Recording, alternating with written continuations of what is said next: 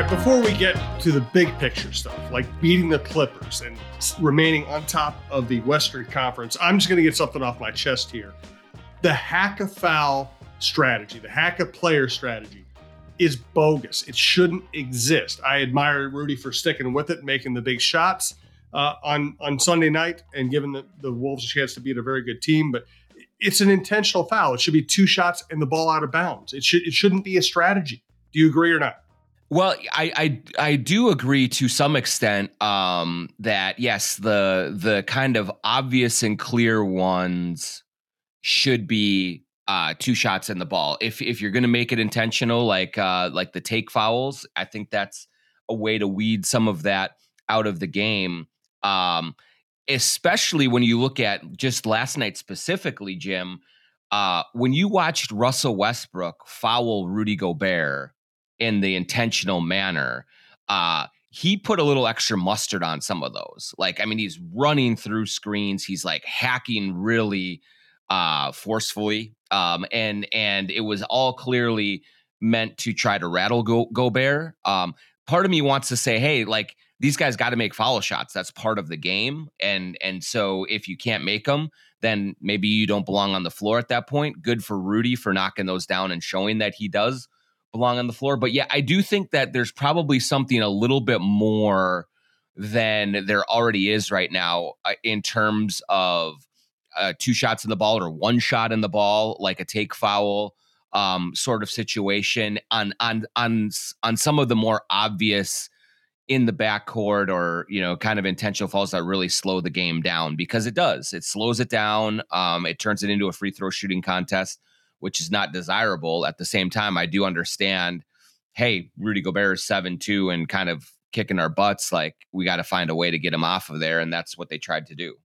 I hate it. I just hate it. It's not basketball. It's just it's a loophole. And the worst part of basketball is the fact that it's a great sport, great athletes, it's spectacular. The worst part of the sport is calling fouls and having to shoot free throws, saying, okay, let's stop this incredible athletic demonstration and have everybody stand still for a while and play, ring toss. It's the opposite of what basketball is supposed to be about. And this is the worst aspect of the worst part of the game.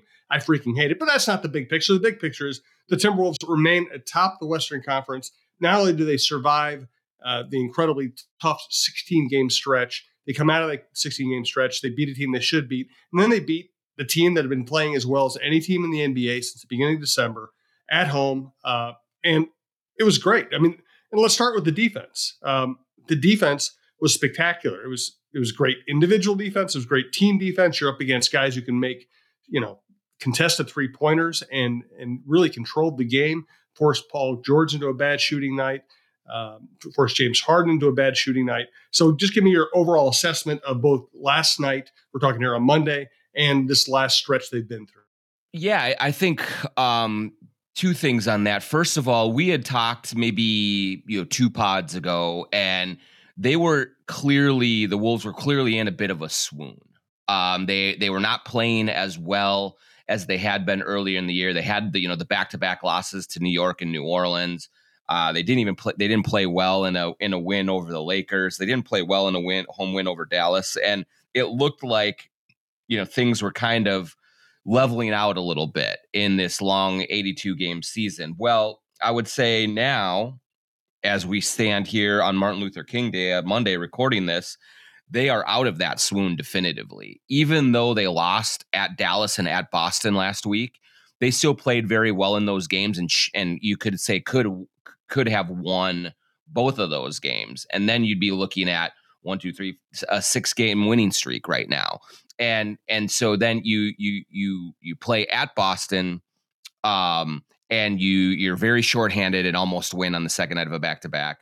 It goes to overtime. You play at Dallas, kind of mess around a little bit, but we're in very much position to win that game and lose it down the stretch with a couple of bad decisions. But the Orlando game was very good. The Houston game was very good. Portland was a wipeout. And then you play the hottest team in the league, team that was 17-3 in its last 20 games.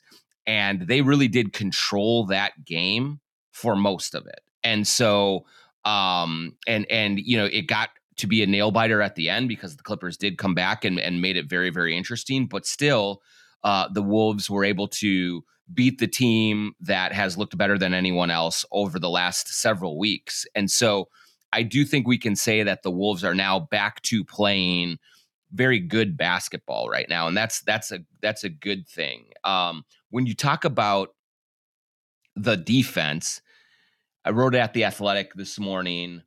This was a great test for this defense, both in the present and in the big picture of things, because when people talk about Rudy Gobert being able to be played off of the floor in the playoffs when he was with Utah, most of the people who have that view point to a series against the Los Angeles Clippers in 2021 when the Jazz were number one in the West. They got out to a 2-0 lead in the series, and then Ty Lue and the Clippers went super small and spread the Jazz out and just shot the lights out.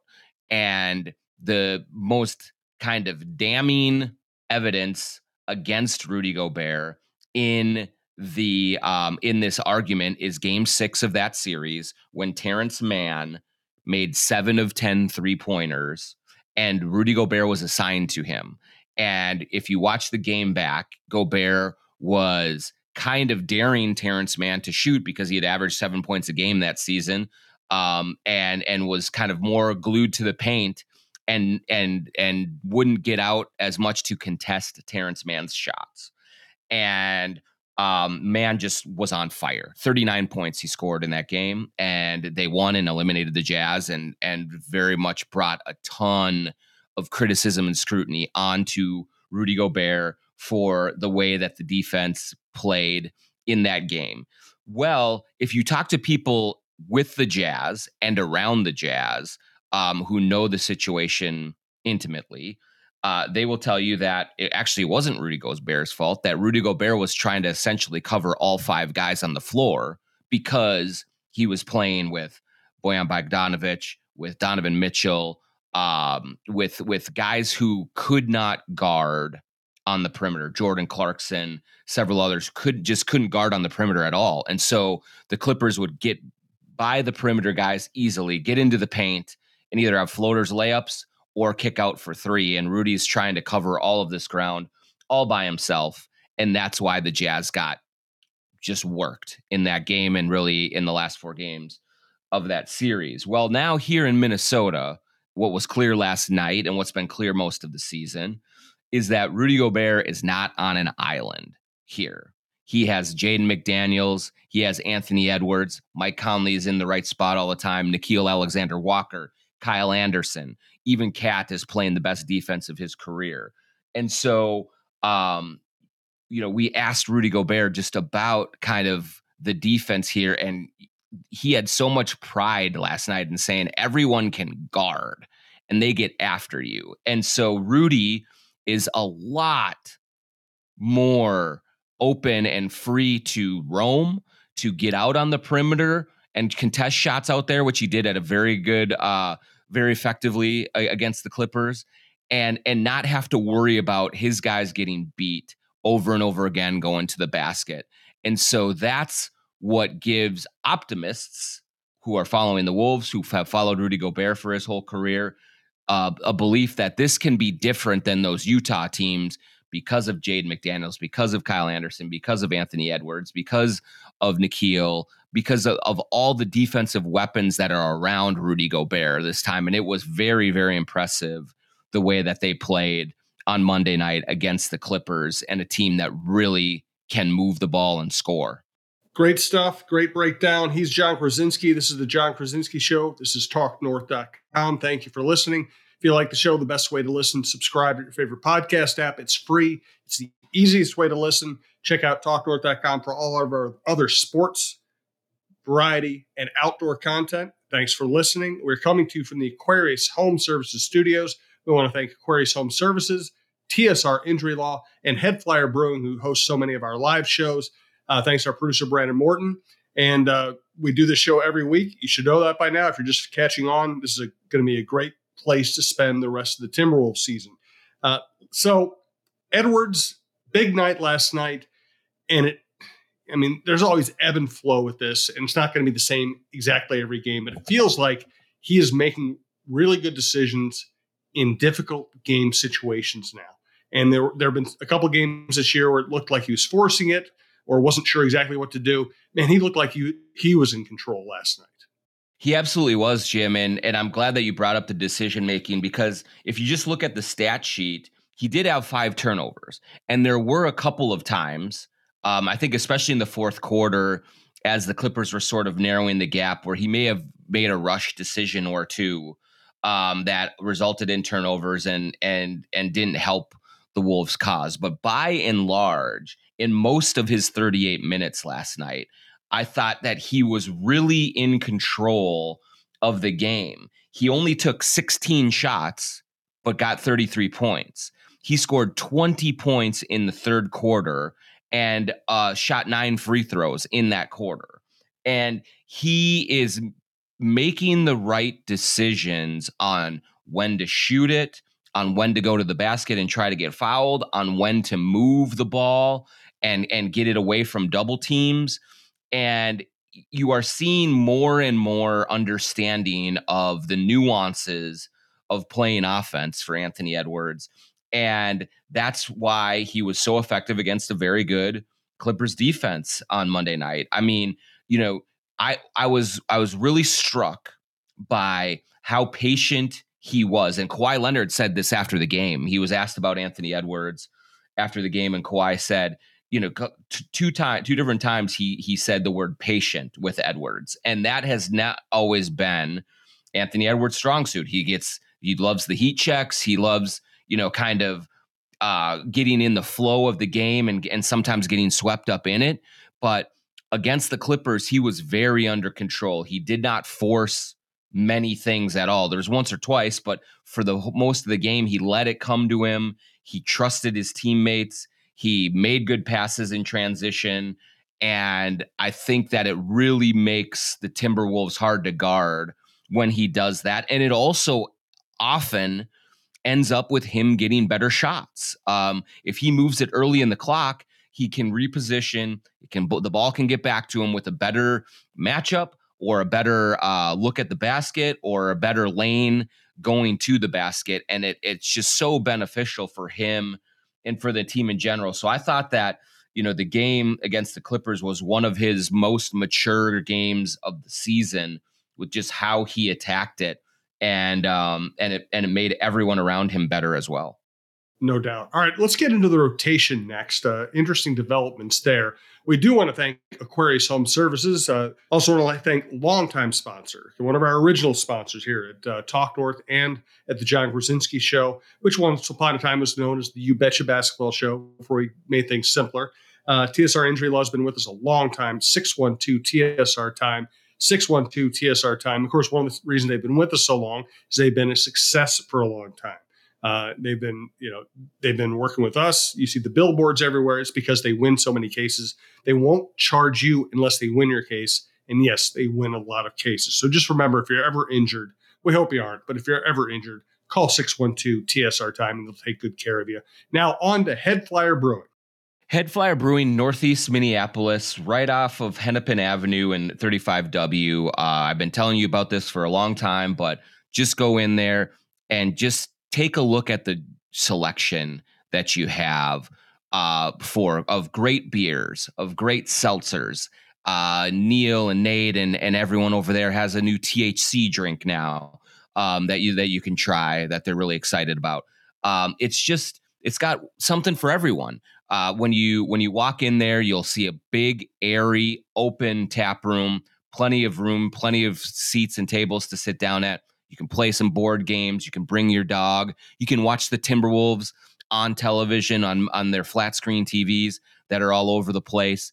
And they always have good food trucks that are in the vicinity, usually especially on the weekends. So I highly recommend going down to Head Flyer Brewing.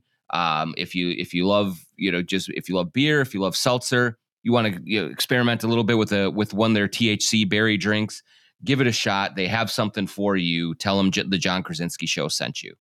Yes, thanks to Head Flyer. Thanks to all of our sponsors. We do appreciate it. So rotation feels like it's tightened up a little bit. Is that the way Finch likes it, or is he just not as confident in some of the bench players right now? Yeah, I think that it is a night by night thing a little bit, Jim.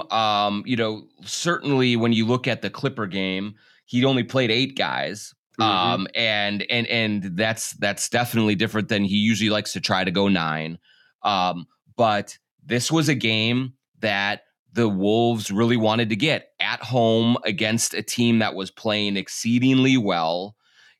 You do see that when it's winning time, when it's crunch time, that Finch will tighten up the rotation, stick with players he trusts. So he did not go to Jordan McLaughlin against the Clippers, and he did not go to Troy Brown Jr. against the Clippers either.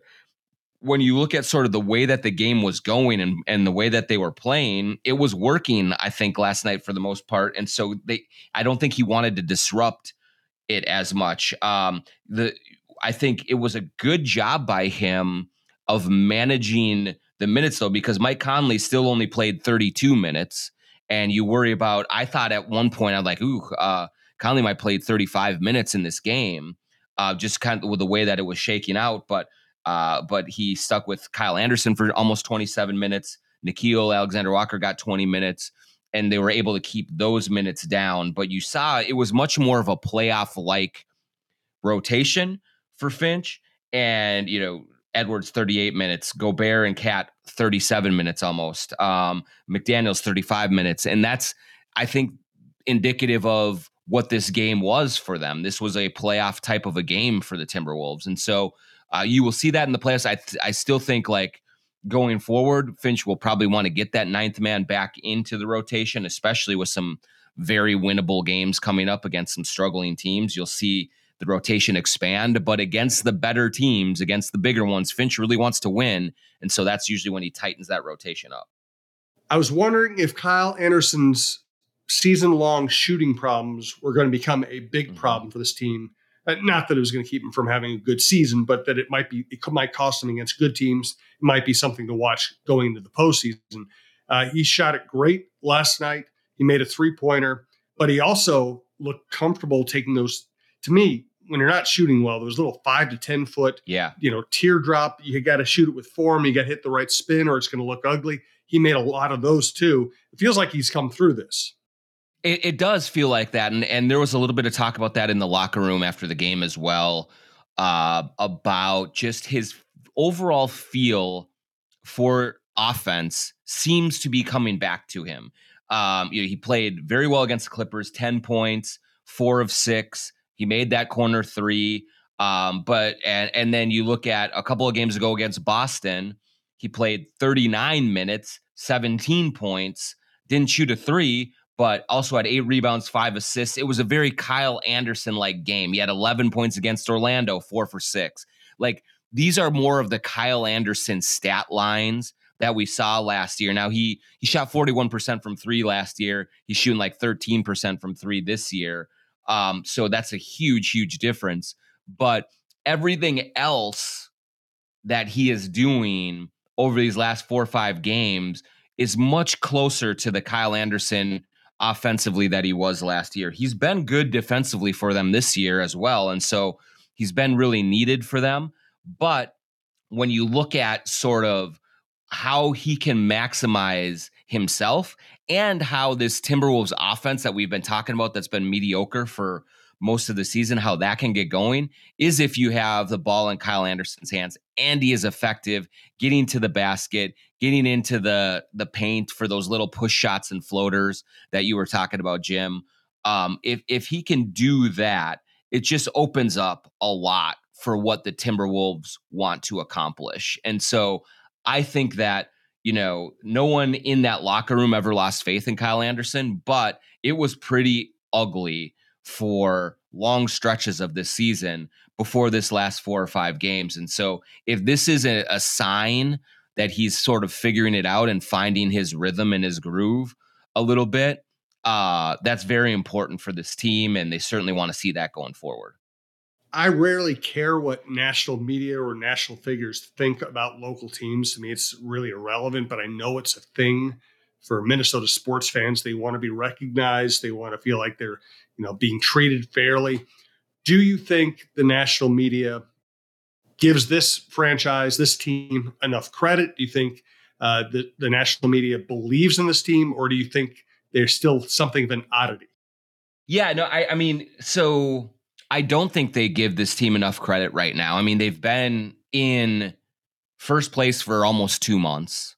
Um, and like they've been the best team from a record standpoint all season in the Western Conference, and they are not talked about like a team like that. If the Lakers were in first place right now and had the same exact numbers that the Timberwolves have, it would be wall to wall ESPN, unbelievable coverage of how great this Lakers team is and what a problem they're going to be in the playoffs, and just how amazing that the chemistry is and the defense and all of that. That's what would happen. Now, I will say that one part that I understand about the rather tepid embrace that the Wolves have received so far from national media is that they are the Timberwolves and that they do have to show it for more than half of a season, I think, before they train national media to start paying attention. For a long, long time, you just have not had to pay attention to this team. They were largely irrelevant. Even the last couple of years, when they made the playoffs, they were just kind of cannon fodder for first round knockouts, and you didn't have to take them super seriously. So I do think there is a retraining of national media that's going on right now in terms of, look, you have to pay attention to how well these guys are playing. And I think Denver experienced this last year. They were not in the public eye and in the national discourse nearly as much for most of last season, even though they were clearly the best team in the league and on their way to a championship. And like it or not, the national media like goes where they believe the eyeballs are, and so they stick with the Lakers, they go with the Knicks, they go with the Heat, with teams like that they think can generate conversation, because they're not very creative in generating their own conversation about teams that don't have just enormous fan bases already. And so but that's part of the deal. This is part of this process that the Timberwolves do have to kind of prove themselves to be legitimate, and wins like Sunday night against the Clippers kind of help to further cement that legitimacy. If you ask the Timberwolves, they don't care about that attention. It's totally fine for them. But certainly I understand if fans look at it and say, why can't the Timberwolves get some real discourse on the NBA show on ESPN, or more so on social media with some of the bigger accounts and things like that. That's the nature of the beast when you're kind of bursting onto the scene. It takes a while for people to catch up to it. The other thing is, I think fans should realize that national media attention is fool's gold. It doesn't really do you any good, and it can bring unwanted attention. It can bring unwanted pressure. It doesn't help you win games. It doesn't sell you more tickets locally. It just puts you on, makes you, it puts you on the pedestal where you become a piñata if things don't go well. Well, and the other thing about that, Jim, too, is like it's almost a careful what you wish for thing, because how often do you see fans like, hey, these guys won't pay attention, or Charles Barkley won't talk about us, or this or that. And then when the national media does pay attention, sometimes they're very informed. Guys like Zach Lowe and Ryan Russillo and stuff are very informed and have really good, interesting takes about what this team is and where it can go. And sometimes they're not very informed. And that only gets people mad. Like the fans, you don't know what you're talking about. This is ridiculous, and we're being disrespected. So a lot of times when you get that national attention and they are not watching your team day in and day out like the fans of this team are, they aren't as informed and they aren't as familiar. And so some of their analysis might not be with what the fans agree with, or it might not even be rooted in reality, and that just pisses everyone off. Yeah, I would say, you can clamor for it because I understand you want people to recognize how great this Wolves team has been for this season. You want people to give them the recognition, but sometimes the recognition that comes with that isn't what you want anyway, and it's only going to make you even more mad at what's happening. So Eric Spoelstra signs a record 8-year, $120 million deal. So I think Finch ought to be asking for what, $200 million? Yeah, no question, right? I mean, it's like, just look at the records and the numbers and say it's time to pay the man. It will be interesting though, in all seriousness, Jim. I think I can't remember for sure. I'm going to have to check on this, but he has a couple more years left on his deal, I believe. But he certainly was not a high in demand or well-known coach when he signed his contract. So there are plenty of people within the league knew that he was a really good coach, and thought highly of him.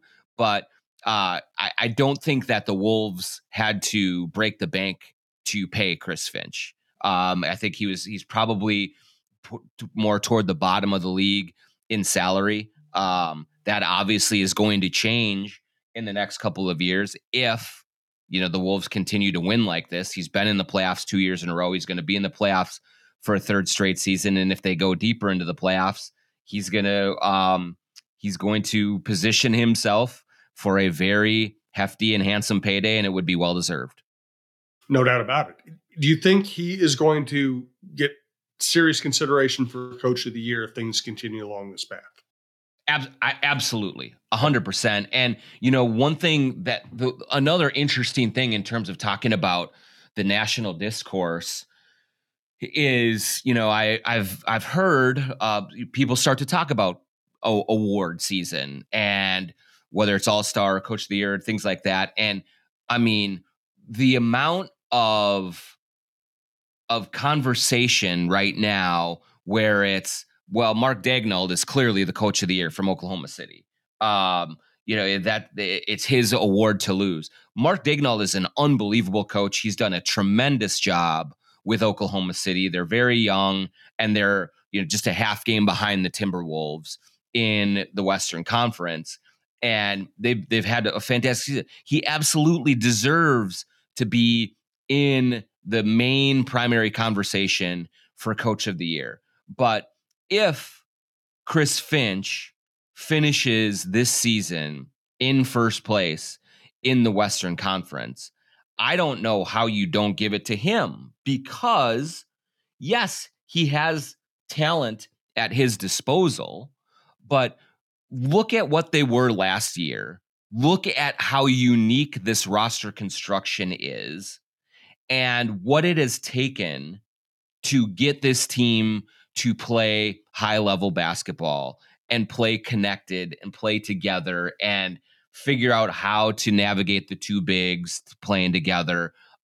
Seeing what Naz Reid has done, like just looking at the unconventional way that the Timberwolves are playing games and winning games. And that takes a lot of coaching to help that process play out. And so, he should absolutely, in my mind, be a favorite for Coach of the Year. And maybe it is him and Daigneault right now in the catbird seat, in the front runners. But if the Wolves do end up finishing above Oklahoma City, I just think that it would be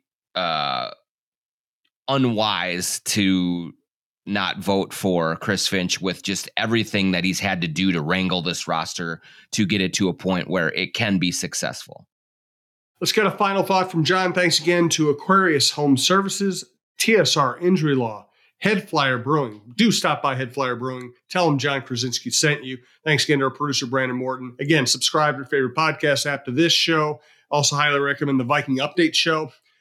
Chin Music with Roy Smalley and Lavelle E. Neal III. Also our new sports show, Dawn Mitchell, Dawn of Sports. We've had a lot of great guests lately. PWHL players, Natalie Darwitz, local journalists, national journalists, Mike Tirico, Vikings, Jim Cott. Just go check it out. Dawn's done a great job with that show. And we do appreciate you listening to TalkNorth.com. All right, John, wrap up the show. Final thought on anything you like. Yeah, look, we've talked about how the Wolves for the previous couple of weeks had really been in a gauntlet part of their schedule, and kind of they did better than tread water. They were 9-7 in the 16 games against teams with winning records, and they could have been, they could have been 10-6. They could have been 11-5 when you look at how a few of the balls bounced against Dallas and Boston. So they should feel really good about that. But now they are really entering a soft spot in their schedule. And so now becomes a real opportunity for them to rack up some wins and pad their victory total and try and get a little bit more cushion in the West. They play at Detroit on Wednesday. They come home to play a absolutely injury decimated Memphis team on Thursday. Then Oklahoma City on Saturday. That's going to be really, really tough. They have Charlotte, Washington, Brooklyn, and San Antonio before going back to Oklahoma City. So this is a real opportunity for them to pile up the wins. They've done an excellent job so far this season of winning the games they're quote unquote supposed to win. But they got to keep that up because the Western Conference has really tightened from just an overall record standpoint. The Wolves have 11 losses and OKC both have 11 losses at the top. And then, Sacramento and New Orleans only have 16 losses in the 5 and 6 seed. So this is going to be a tight race all the way into April and into playoff time. And the more that they can really pile up wins when they are presented to them, going to be the better for them. So this is an important stretch for the Wolves coming up right now to pad that victory total and take advantage of it. Good stuff from John. Thank you, John. Thanks, Brandon. We'll talk to you all next week.